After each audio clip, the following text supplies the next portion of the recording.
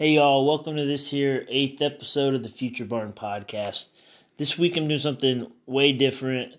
The episode is going to consist solely of a long poem of mine that I've been working on for 5 years now. When this phrase Future Barn first rang in my head, I was thinking of my grandpa's barn that's down the road on 1500 North. 2 miles north of Elwood, and it's this barn that I believe was built in the early 20th century, and has been there my whole life. It was a place I played around when I was a kid, and now it's on the plot of land that my grandpa was born on, and it's now just it exists there alone. The house now taken down is just, and so when I look out from my yard where I live now, and I can see that barn still down the way. But even from when I was living in Austin, I could see that barn in my mind. It was that kind of beacon that I was heading back toward when I first felt the pang of wanting to come back to Elwood, and that knew this was the place where I wanted to be. And thinking about that phrase Future Barn took me in a lot of places. It took me into my identity as a hick. It took me to both sides of my family. My mother's side here in central Indiana, my father's side in the hills of North Carolina. It took me into my place as a poet, as a speaker, and it took me in and out of relationships. My first marriage, now my recently dissolved second marriage, my mental illness, and my different interests in various kinds of writing, stand-up comedy, poetry, lectures, all that. And so the poem, as you'll notice, weaves its way in and out of genres of writing, weaves its way in and out of spots of time, connects different relationships and touches on different relationships, and misremembers a lot of things, works really hard to both remember well and to acknowledge that we can't remember well. It's a poem I'm very proud of. It's 50 minutes long. It's about 35 printed pages. I'll put the PDF of it up on my website, yourbuddytgob.com. But kind of, my birthday is this week. My birthday is on September 25th, and every year I like to give away some of my poems. I released a new little collection of poems, and this long poem has been itching to get out into the world for a while now, and it kind of gave me the impetus to finish it up. So here it is, Future Barn. So this is the Future Barn podcast at the Future Barn blog, and this is the Future Barn poem. A hefty poem it is.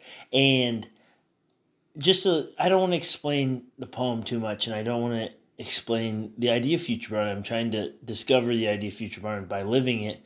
But I just see Future Barn as this kind of the way, how do we take small town rural America into the future as a progressive concept, as a thoughtful extension of ourselves and growth of ourselves into the future. And so this poem is trying to enact that as well as capture that. And I hope it does that. I hope you enjoy listening to it. And if you want to read it or look at it, it will be on my website, like I said. But yeah, thank you for being here. Thank you for supporting Future Barn in all of its iterations. And thank you to my Grandpa Tyner, my Grandma Tyner, my Grandma and Grandpa Gobbles as well, and then all my various uncles on both sides who show up in various distorted versions of themselves in this poem. A lot of the facts are real. A lot of the moments are misremembered. A lot of the so-called facts are misconstrued. A lot of the memories are intact. So it goes in and out like my memory does, like my mind does. And I hope that this poem honors that well. Enjoy.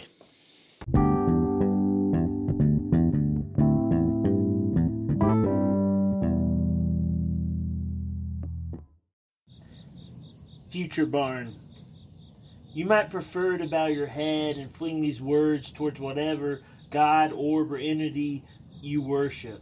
Be my guest, which is a good reminder to say, thank you for being my guest. Anyhow, me personally, I prefer to keep these thoughts, these feelings down here between us like an excited goat, kicking up its own shit between fence posts. This, my latest attempt to send a signal, a red light flashing high up a windmill, hoping the planes and the birds soar elsewhere. Despite my rambling, in spite of my babbling, I do not wish to keep you. I want to release you towards one another, to mingle forward together into the future, barking in the present and fueled by the past. First, let me share a minor explanation. If you stand in this yard right between the driveway and the leftover trees, the electric company threatens to unplug. You look past a trio of houses, a random horse, if the corn does not stand still, and we can see it maybe. Future Barn, the affectionate name I grafted onto my grandfather's barn. Old white rickety thing he keeps threatening to tear down, to dig a hole and push it in.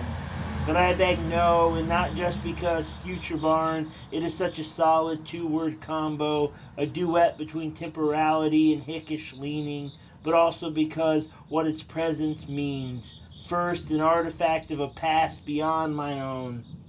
The barn squats on the plot Grandpa awoke on, the barn surrounded by field, the last patch of family farmland, up and down the same road, a pile of memories held against myself, to myself, till now here they come flooding. Once my dad dragged me along to help my uncle. He was moving, and I brought my dog, Sugar, and she ended up shitting in the house after everything else had been hauled away. And I did not tell this to anyone till right now. It is the night after my wife left, so I figure a pass might be granted. Okay, but what about for killing that bird? Bryce and I in the field with pellet guns, and I killed this bird. Which kind of bird? I did not yet have brain enough to know. I peeled back its chest and flickered there a neon heart, or so says the little voice that narrates my memories. Also, I confessed, the envelopes never to till now. Grandpa and I turning dust down the driveway on his tractor, and I holding the mail freshly plucked from the mailbox, and a couple plopped from my tiny paws and folded into the dust below the tires. I never told anyone about the pile of fear, my tiny melon, mustard, and worry, what little I knew of bills, repos, pen pals, the lottery. The worries coagulating like soup. And despite its bubbling, no, I did not come clean. Why am I telling you now? Standing on the diving board, waiting to jump into the chlorinated water of divorce. I am remembering how Grandpa collects obituaries of men the same name as him, Fred Tyner. A morbid notion, I thought at first, but later realized what a way to keep going, to continue living, to hit something solid about one's position as a human being, being flushed out this moment and back into the next. It thuds like finding a fossil when you're out digging a well. The poem already reveals rather how I juggle my high hopes for each and every, with a brain that flicks on and off, a broken porch light, a bad chandelier, the person I find myself becoming, the tingling hands and the blurred vision, the voices I am forced to wrangle each morning. John Ashbery, he said, it's getting out of hand, and I must agree as my head throbs, hungover not from booze, but these spells punctuated with memory loss, tagging along these latest years, leaving at times only the present to contend with. Well, that and my habit of breaking to reveal multiple realities nested inside each other. Like in a poem, 2 sentences, the first about water and the preceding of Frisbee, chopped and spliced back together to reveal. Into it I've transferred. I hold no clear signpost. I spy no scorching spotlight. I offer no resonant revelations. I call it instead accrual, the personal and the poetic. I look not at the height of the snow, the public and the private. I am watching the snow blow, the lost and the retrieved, as it drifts against the barn, as the barn releases itself from its foundation a millimeter. Grandmother in the picture window. A boy, he leaps and lands from the top of a dirt mound, safely on bones of rubber, a skull of milk. Hello, my name is Idiot Wisdom. Hello, my name is I Might Enter the Field. Hello, my name is Wild Error. Trevor Borden, he sings, where are we going? When will we get there? And to that urgency I must add, who the fuck am I? Stumbling into this sector of my life, it rings in my ears. As time passes and memories molt, effects separate, shift, and settle. My palms skip around amongst the blur and seek to see both how it was created and how it might end for the variety of us. This here league of selves. Nicole Walker, she says, a creation myth is pretty lonely if you only write it about yourself. Same probably true of the apocalyptic tale. So I must head back to where this began, to navigate dirt as the minutes fill me with dread. The tick keeps shuffling and dirt keeps time. Hello, this artifact is called painting all blue. Hello, this artifact is called wolves inside a fence. Hello, this artifact is called flags of countries I've never visited. I wonder what manners folks might find to communicate, if not for mouths.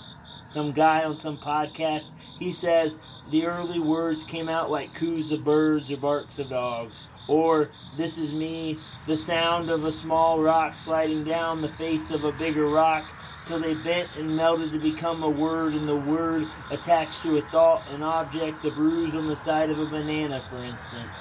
And now I listen to a 47-minute deep dive into the fragility of nature's most popular yellow fruit.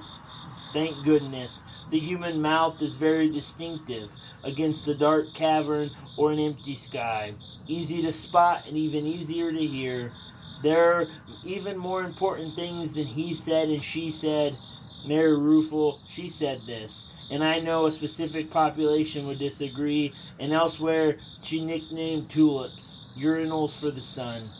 A quote with no purpose in this poem, a dip to disrupt except to say, here's something I get a kick out of. Everything is mighty complicated, quite nuanced, built of echoes and thuds of the moment. Like the poem I once wrote, I'm not a potato. It goes a little something like this. America, I'm not your potato. A potato has 48 chromosomes, and I've forgotten how many I have. A potato can be cooked more ways than I have chromosomes, probably. My ancestors domesticated the potato, and I'm mostly not domesticated. I leave my peels everywhere, sorry.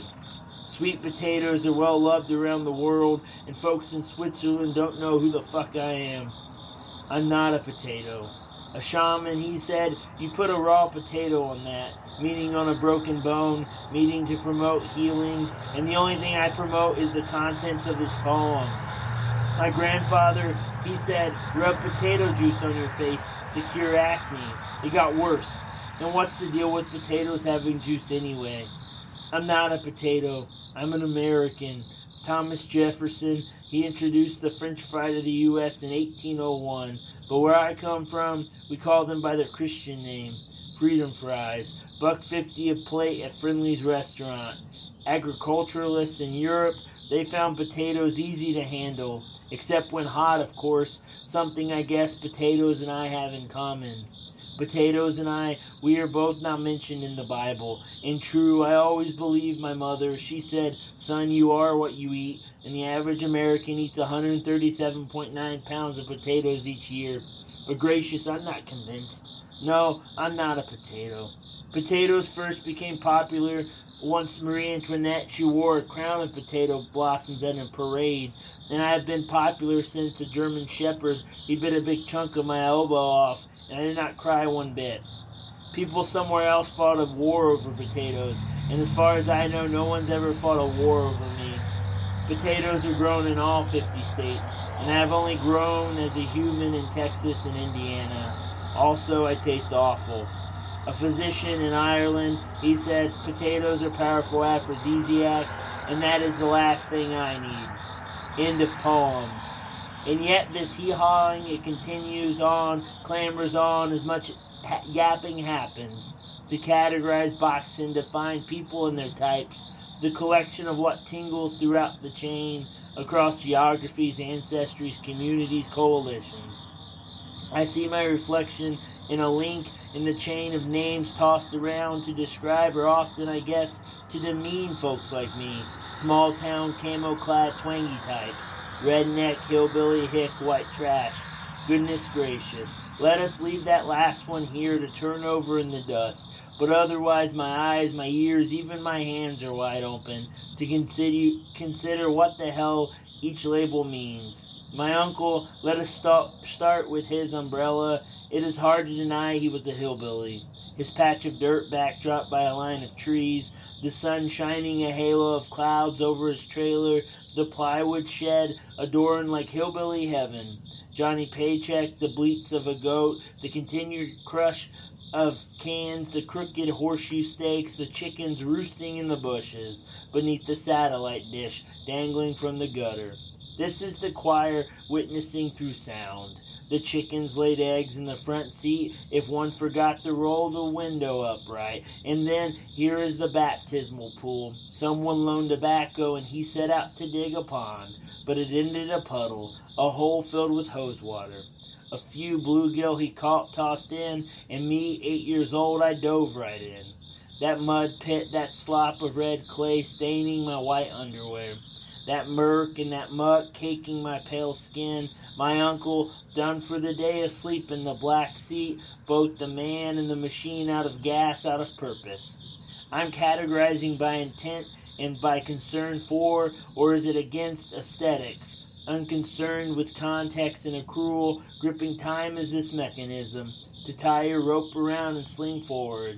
As here, I speak of a type of person particular to survival. My uncle. He figured up the small stack to dish out monthly to keep 4 light bulbs flickering, to keep his gut pumped with beer. The Beast, that is what he calls it, though one might know it by its Christian name, Milwaukee's Best. To keep that wood stove of his heart siphoning cigarette smoke for the final 25 to 40 years. See also those ones hit television fortune and thus hooted and hollered their way to Beverly Hills. And see that relative of yours. He quit receiving invites because he quit answering invites, and because everyone else, quite honestly, they were a bit nervous around him anyhow. Let us remain focused on folks cordoned off by rural propensity, till the itch might overtake them, which reminds me of my father. A man scratched by birth alongside 6 siblings tucked in their shack at the end of the dirt road. A single street lamp illuminating the outline. His daddy cursing his beautiful cabinets Monday through Friday. His daddy cursing his beautiful children all weekend. His mama chain-smoking in the kitchen, nibbling away on her ketchup sandwich. But here, let me get on to my second batch. My father, as I've known him these 31 years of my existence, he is a redneck. A certain spell of success alchemizes the hillbilly from the holler and into a pattern of houses circling a small town, a rural suburb.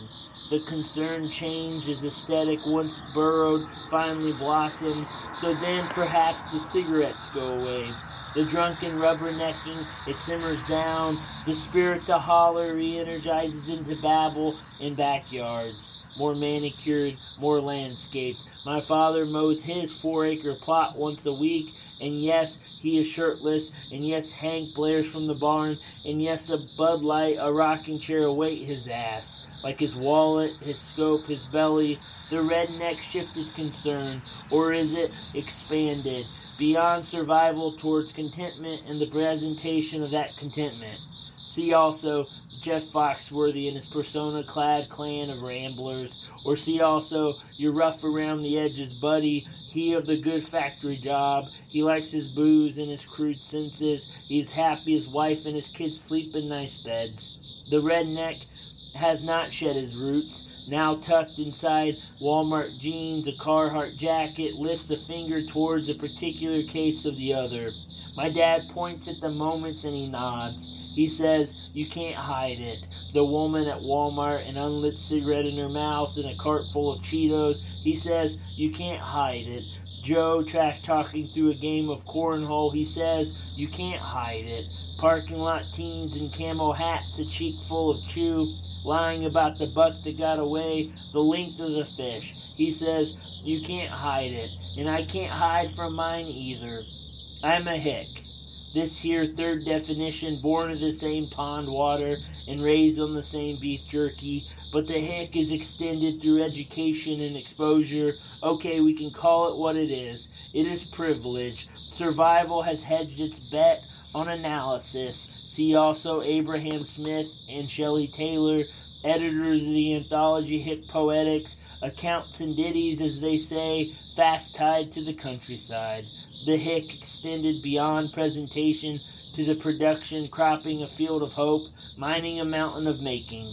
To be moved beyond the isolated scrutiny and insecurities of our ancestors, to recloak ourselves in the virtues of nature, of collaboration, of orality, shivering with the need to nurture this pang in our hearts. Future Barn, I cling to this title to tighten a worldview within, to expand towards the very difficulty containing us. Our hand-me-down hats and whiskey mustaches, hail on the tim-top, dead bird against the window. Abraham Smith and Shelley Taylor, they said, it is our responsibility to speak the language of the holler, and in that last word, yet another H word, we find cropping up again and again. Both that expanded divot where some heavy-ass iceberg halted, often where stuck are hillbillies, where birthed are rednecks and hicks, and also holler as a bawling, a reclamation of that word through its usage. Within the wilds and within what grows out of those respective spaces, from those of us who know the great American countryside from our country-knowing mouths, the hick with space tied to the eyes and the hands, and to the mouth, one prone to squawk among the branches and backwoods barks, one with the sideways song to sing as the wrench pings loose the oil pan. See also the pages within. It shuffles and deals a bunch of noisy hick poets out of their valleys and mountainsides and through time to us when we listen. I was a 19-year-old nut job with half a scholarship and a free Tuesday night, so I followed whatever kind of human would lead me to a place to not be alone. And guess what? I ended up at my first poetry reading, Maurice Manning. He was rattling something from Bucolics. Do you make nothing, boss, but questions? Did you set that fox inside my head? Did you lay that field behind my eyes?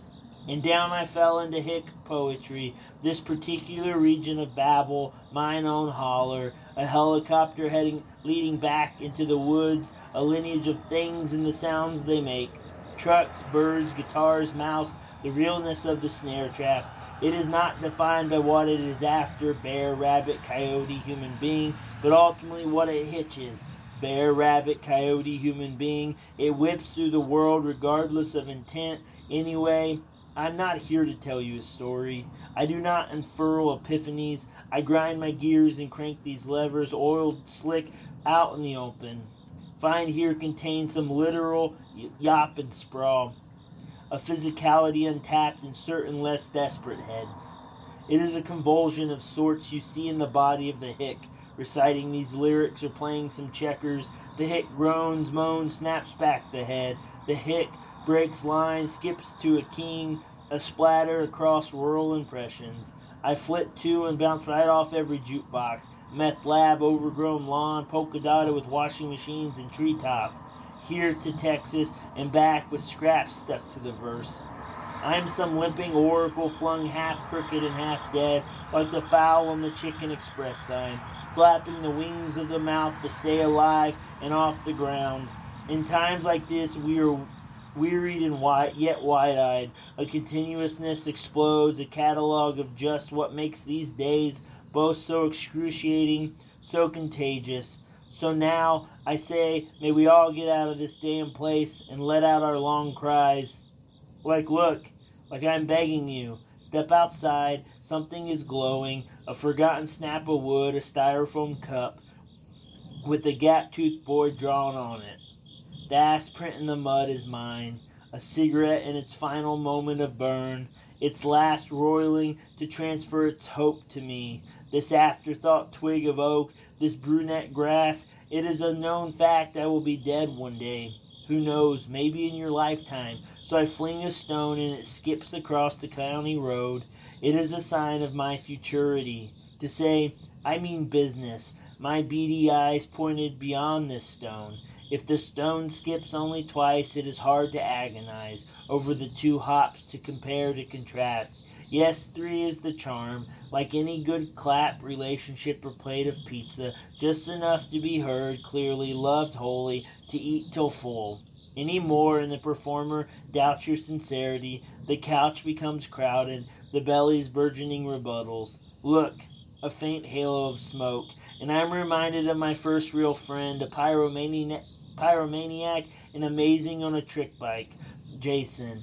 Tiny fissures in the flesh of wood, spots of time on my shirt, mustard from the hot dog last Tuesday. 3 years ago I began bleeding. My nose or my knuckles, I do not remember.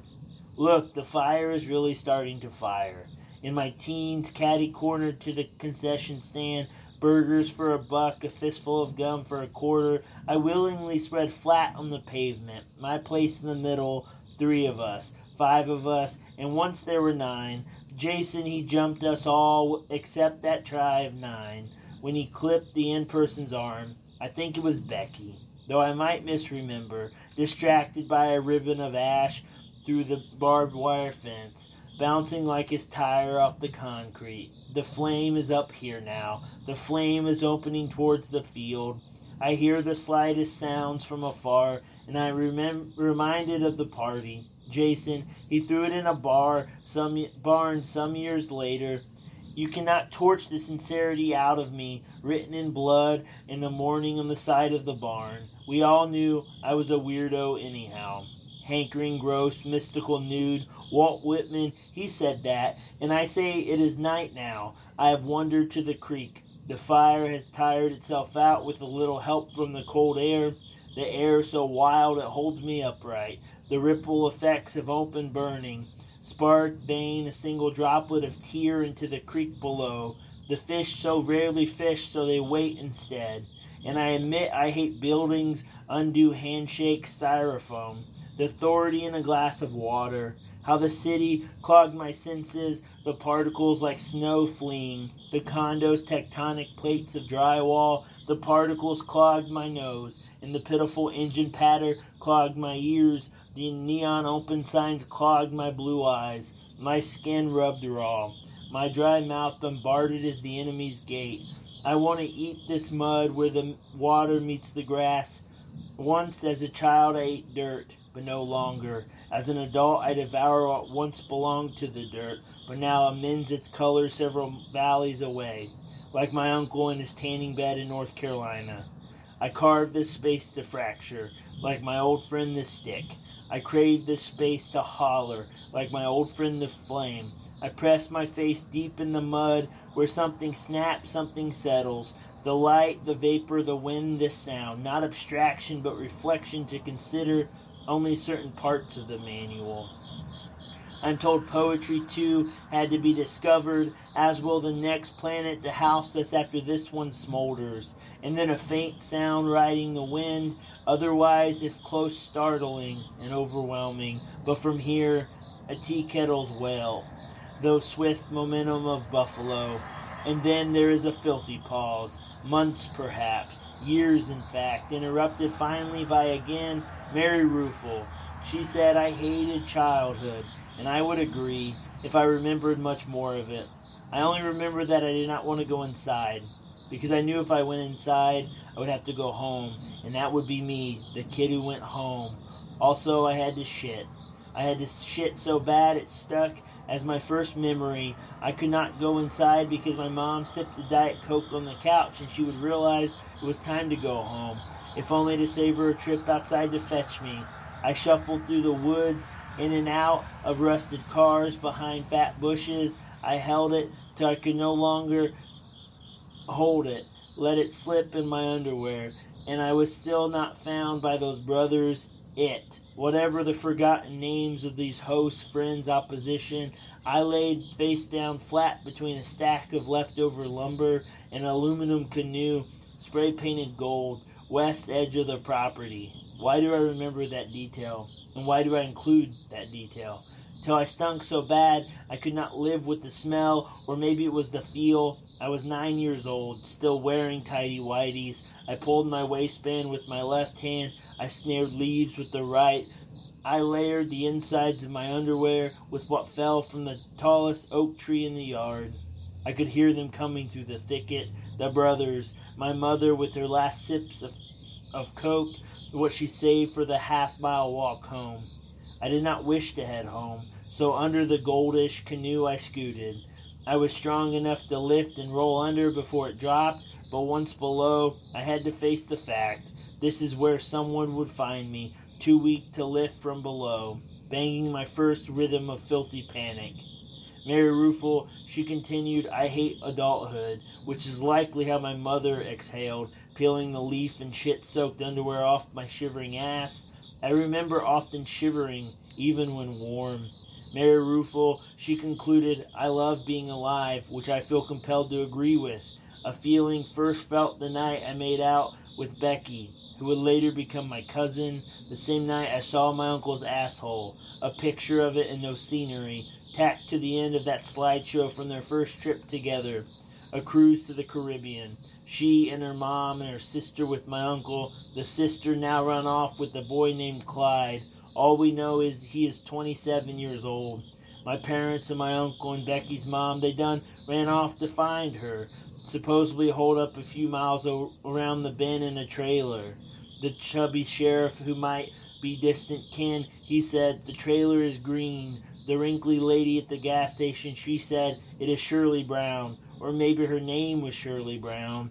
Both sources compared the color to bodily waste. My parents and my uncle and her mom, they left us alone in the woods in a house built on the side of a mountain. We spent half an hour channel surfing, 2 minutes trading terrible massages that gave way to another half hour of channel surfing, till finally, buoyant, we were on my uncle's bed, the only bed in the house big enough for 2 bodies, hovering on the surface till we melted, like letting our limbs loose and ceasing floating, joining the fish in the bowl of the body of a lake. My uncle, he'd built the house for himself and his ex-wife, the one with the voice gone scratchy because her previous husband shot her in the neck, as he left her for himself to be alone in the woods. We found ourselves in my uncle's bed, dry humping, and then Becky, she slid her hand down my pants like a steak knife through butter. I came in my boxer shorts immediately. It was the year I switched from those white ones. My friend Dan, he was on the wrestling team. He said, those are the ones perverts wear, so boxer briefs became my thing. I threw those soggy boxer shorts off the porch, rolling him over him in the air, till snagged on a branch and appeared to wave back. How my wife would wave goodbye many years later, saying she was staying with Amber for a few days, but she never did come back. Becky joined me on the porch, margarita mix in a coffee mug, emblazoned with my stupid body and my stupid football uniform. My mom sent it to my uncle after his divorce, after his ex-wife took every coffee cup ever accumulated. I wore no underwear and felt self-conscious, but she could not tell, or she knew not to show it. Becky, she said, you want to see it, dude? Want to see a picture of your uncle's asshole? What I should have said was no, but I said yeah, hoping she was mistaken, the tip of a hot dog or a chain email gag never sent, hoping she was being sly to get me once again in a room with no view of my underwear midair. But she was not kidding. She was bored, and to pass the next 16 seconds she pointed at the screen, and sure enough, an asshole. And sure enough, I looked. I too was bored, and like people do when bored, I did something. I did anything. I did whatever was in front, like stare at the asshole of my uncle, though I never did verify it belonged to my uncle. It might have been anyone's uncle's asshole. This casualness worked for my uncle. He never had a plan, never a notion of consequence. He did not guess a computer could display such a moment. He built a windmill on the property without acquiring a building permit. As for me, I find it is amazing I make decisions at all. My attention span spun soon in diversion. I continue to mourn what I believe to be the loss of what I believe the kindest, most personable, most rational president. Should the first requirement to lead this country not be the short list, kind, personal, and rational? I could sketch the terrible core of the character now tweeting from the Oval Office. Instead, I softly stroll through 8 years of photos. I often talk too much, expand and fill the void long ago left when nature left, or rather we banished it like an adulterer. We pressed our stamp onto its forehead. I feel the best thing in life, being one of the only creatures as far as the eye can peep, me and a bunch of tumbleweeds between here and the mountain, where exotic animals are stored. The Budweiser folks, they fly up there and shoot 'em dead. Somewhere slept my wife who hates that lore, and my dog, whenever we could find her, chasing swirls of dust around cacti, the beer cans filled with dust, streaked with the stuff. I remember it was my turn to find the dog, so I tramped off in one random direction in my long john, singing my song she likes called 35 Chickens, careful not to step on a snake. And she was there with her head down some hole. I prayed she comes up with her nose, and then she chased some quail. I transferred the chickens in my song to quails and headed back to my dreams. Flames transformed into solar panels, hunks of potatoes revealed to be nuggets of gold. I remember in the morning my wife orated a lesson on the Sabbath and the tradition of the Jews, and then I yammered something I remembered, a time I took the rabid dog to death. Maybe why I'm so spooked by flutters and bushes. The rise of moss in the outhouse through the space between my ass and the whole jigsaw above the bucket. I leave the door open. I'm hasty to undust the igniter of my earliest nightmares. The desert gives room for such reflection, a safe place to get stoned and cry alone on the porch when my wife sleeps in the cabin with the dog coiled around her thigh, the shower curtain around the rod in the outside stall, the latch snapped off the sack of water, useless now. I am now truly the only creature here to the mountain. Where is that moan coming from? I look inside myself. A god done broke open a rock to see what she hid there long ago. Is a scorpion crying to get back outside?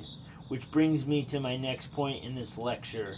Advice for my friend James I am in no way qualified to give on making contemporary art contemplating the depiction of the decapitation John the Baptist.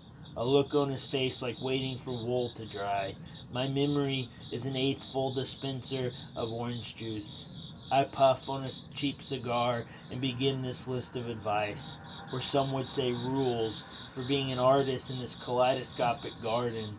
Potatoes, if you insist to enter one in your contemporary art, it must move across the wall out of reach of the child.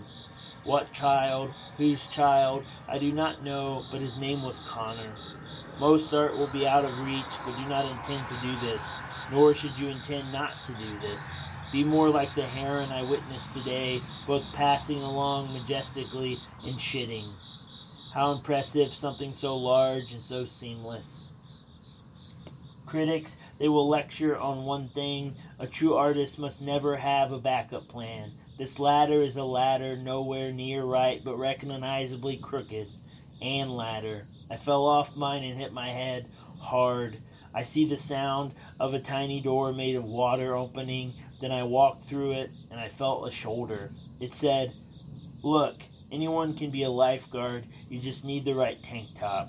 James, never worry about what you make will do eventually, because in 1830 a steam locomotive traveled 36 miles per hour, and by 1969 the Apollo 10 spaceship affirmed 24,791 miles per hour. So at this rate, that wobbly stool you whittled, it will hold the biggest wow you can imagine.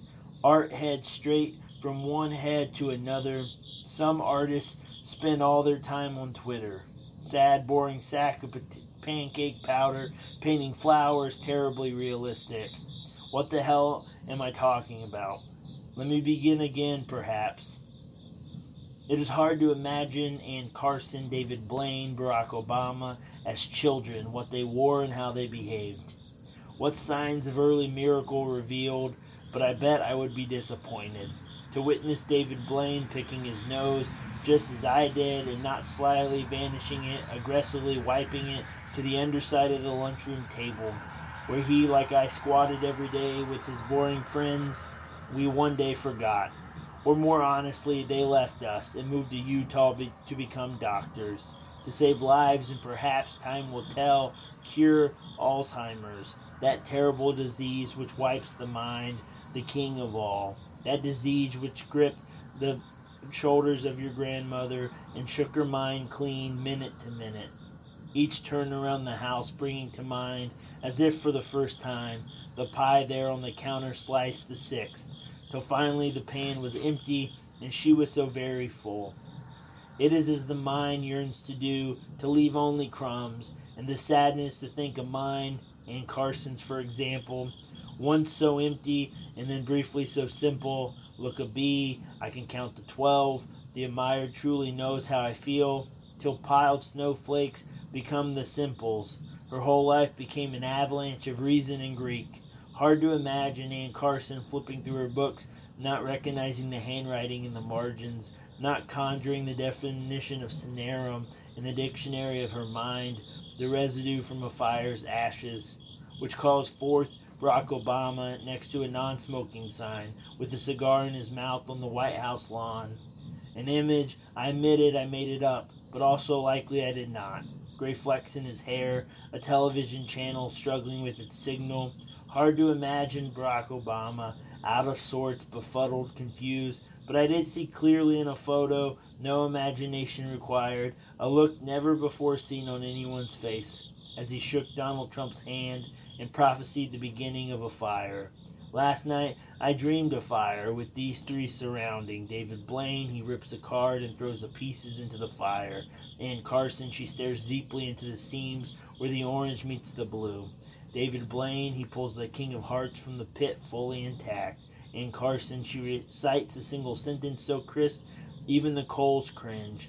Ann Carson, she says, I am curious about the season of coldness you have there. Barack Obama, his fingers dance in and out of his pockets. To clarify, he too feels what I feel, if only for this brief moment. And yes, I did hear my wife's last demand. No more of these poems, blabbering, hickish, heathen joy. But I failed, I am back with more, the same brackish syntactic yops. For instance, this essay about Jared Leto, acclaimed musician, occasional face on my mother's television, a man committed to the reinstitution of the American buffalo and to the continued consciousness of the American person. Did you know this? Once dwindled down to less than 500 American buffalo, now they graze a couple of tens of thousands. I watched them glide across my mother's television, murmuring with a mouthful of spineless grass, the buffalo, they say, thanks, Jared Leto. My mother, she told Miss as I worried in childhood. She said, don't worry, God combs the buffaloes each night in heaven. She said God straight-handed those strong legs to the buffalo to push those giant heads like torches through mounds of snow. I clutched my beloved chicken bone. As other baffling things fell out of her, or out of her television, I cannot remember. I say, inside a pasture one often finds gold. My mother often rammed her crimped hands through the yearly gourds like a buffalo head through a snow mound.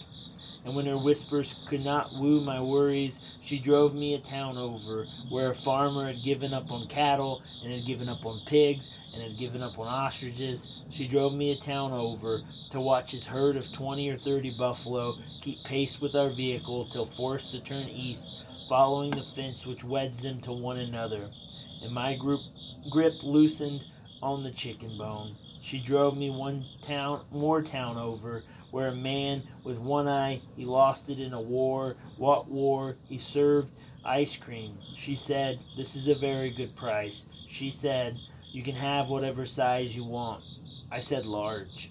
To him, her, God, the chicken bone, Jared Leto, you here now. Though to be honest, I only meant to tell you about when I found out Tristan Tzar. He called for the universal installation of the idiot, and I felt for the rare time in this life ahead of the curve out in front of something a smidge ancient.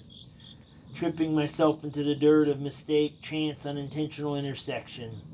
The universe does its own number on this mess, some lost to a vortex of wind, some change due to illegible handwriting, some scribblings clear as a puddle of water. My writing, my uncle, punctuated with the loss of an actual dear uncle. This spring bisected by a disappearance back to my Hoosier homeland. Literally why I'm on this plane right now. The idiot is connoisseur of chance, messy, imperfect maker. The idiot tosses a ski rope to the sky, coasting for a bit, finally losing balance and letting the lake do what it wishes. And in what it wishes, a possibility for a lot of other misses. Mistranslation, misunderstanding, misremembering, mistakes by your original standards. Emily Dickinson, she said, if I feel physically as if the top of my head were taken off, I know that is poetry. In the process of knowing the self, it is a similar slice of desired uncapping. The best utterances and kisses know this. The enlightening trudge at sunup knows this. And the strums on the porch at sundown know this. So what do you see when I take off my hat? Heredity, hickishness, the dull clippers in the closet. But of course, us being these tumbling selves, it is a temporary peak. An uncertain scratch in the marble, a split-second sniff of what really is cooking in the kitchen, and then poof, back into the whirl, filthy and unknowing, how third-grade students write poems that do not realize they are being written, too enthused with the act to worry what makes it a poem, a human being scribbling. We live 9 years, 28 years, 61 years, 89 years, and we collect these experiences translated into memory. Then what? Joe Brainerd, unable to slather enough through painting, he discovered the easiest model for the maximum memory withdrawal. The I remember. But stacked, written out, it does not nod fully at how remembering works, of what its simplicity hides behind its curtains. I dismember, I misremember, I remainder what is left. A quick scrape against the overwhelming, a burst bubble in a flood of suds. Like, what do I really know of my fucking childhood? I misremember my first funeral. I fell asleep in a buttoned-up shirt, ugly with mauve pinstripes. I ate Meat Lover's pizza. I remainder the color of the bra I glimpsed, the number of ice cubes I sucked down whole. I was 9, or post-first cavity feeling. Yes, I dismember the flavor of popsicle I sucked. Grape or green, what is the peach? The sound of a hand on my hair, or the door handle of the green camper. It was on fire, or the sun was coming up. I awoke, I said, I know somebody is dying. I awoke, I said, somebody I know is dying. Jeep Wrangler exiting my gullet. I misremember which nightgown my mother wore, the teddy bears or the hearts. In the wallpaper, it was green, though I remainder the number of deer heads displayed at the funeral, each certainly shown on the wall. Surely remember the end of October, a hotel with the pool indoors. I misremember the size of my penis in the pool, who was there, who was laughing, my dad literally fishing my trunks from the deep end, which uncle chomping tobacco the color of his horses. I dismember my uncle literally fishing my trunks from the deep end, which father chomping tobacco the color of which horse. I misremember the first chicken I killed. I remember the smell of weed in the parking lot. I remainder I ate chicken legs and puked on Halloween. Which year and which chicken? I misremember how I misremember what season my uncle gave for never shaving. This guy I knew, Sean, he turned mad at me for lying after I told folks at a reading. This next poem, I wrote it in the car on the way here. He was in that car too, eating a lemon kolache or a sausage biscuit. He said later, you did not write that poem in the car on the way over. I said, I did, and I did not. A response he hated more than my original fudging. You see, I wrote that poem on a porch, and I wrote that poem again in the car, needing it to exist in the narrative of my uncle's death. Which uncle and which death? Which came first, the uncle or the poem? The poem feeling like it has been blabbing for some eons, humming and coagulating orally like sparks. And eventually it sticks to proof a fire. A comet melts into the side of the space station, and neither would ever be the same. In letters, this can sound marvelous, the first striations in the mud and a variety of others, since I am jealous of how visual artists do studies, meaning deliberate reworkings, reimaginings of subjects. Francis Bacon. He paints the head of an important person and then smears the face with a cloth. His notion of the nervous system, irrationality, and something like chance fucking.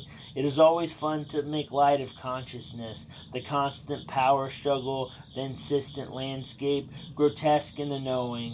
One poem, it creeps into the world and reverses my understanding of coconuts. Of coconuts I am no expert, and neither is the poem or the poet, as the poem merely reenacts sincerity, pathos, breezy, and imbalance, like how the autumn forever treats the leaves. A bit of dust in my brain. Something I had confirmed 4 years ago, and when I open my mouth, it is because I need more space to breathe than these lungs originally applied. Yes, I am amped up, and yes, I have committed myself. Locusts ate the field, it was golden and then it was bare. Tombstones rising, accompanied by an orchestra of snails, the tiniest fiddles of their throats shouting at one another. These language acts are experiences, solidified into that gelatinous thing you might label a poem. I am misremembering again. The mold for my aunt's jello infested with chunks of fruit dessert. Which aunt and which fruit?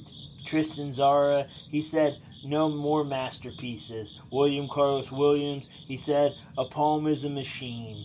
Imagine how bewildered first and stoked second the Swiss army they felt the first time holding their knife. I'm digging for the kind of thing a thrift shop receives as a donation and then continues to mark down in price week after week, because no one can figure out what it does. It turns on, it revolves, it appears to hold whatever will fit. I am not interested in poems that go boldly into the dirt. I'm more concerned with the dirt itself, how it clumps, it muds, it fractures into the smallest particle, no longer dirt but dust, yet so reintegrated with the rest, the layer where we stand, where we walk around. Existence often is reason enough. When I was a child, my uncle dug a hole in the yard. The dug dirt lived as a mound off to the side, and the pond never became more than a puddle. My cousins and I, we accepted our aggressions and curiosities, climbing instead of plunged. We fought each other for the peak of the mound. We chased each other down. We imagined it a slide when the rain or snow wet it slick, and in our less loving times we made clods of the mound and threw them against each other's developing heads. Poems do vibrate into discovery, and this is different than the organized beauty I am prescribed. No intentions but hopes. These hopes for segments of my interiority, bright bulbs impart the sensation of things. My uncle, he said, a knife is when you cut with it. An onion is when you dismantle it and cry. The feeling is when you strain and blink goes the edges. My ideal poem is a field littered with dandelions, a struggle between two cousins to sing, loudest from atop the mound. My uncle, he would often dismember the torch art in lieu of napping. He would misremember how many cookies he swallowed that day. As connective tissue, a poem is dubious. As a puzzle piece, a poem rises partially, a cookie thrown into the creek. A mountain of the place where we once grew potatoes. There was more of the field to my uncle than one might at first assume. I turned from this particular poem to do some people watching, the inexact chance-based art of sitting and observing folks, blistering atoms around the self. A child screams his first curse word straight into the mouth of another child a tad smaller. Several security guards chase a single shoplifter through the mall. A man covered in pigeons shakes the pigeons away, only to reveal himself to be yet another pigeon. Kenneth Koch, he tells the tale of a student miswriting a swarm of bees, a swan of bees, and I discover it on every lake I do not dive into. The lingering bird. It suggests more trills equal more inclusion, another chance to hear the notes bounce off a relative's hair and become whisked fresh by poetry's own obscurity. And in this particular period of grieving, of course I'm drawn towards this idea, an archive of feelings. Anne Svechevich, she declared it somewhere. But as I look out the window of this plane, I must not. Future barn. It glows, erupts, persists from below. La la la la la la la la.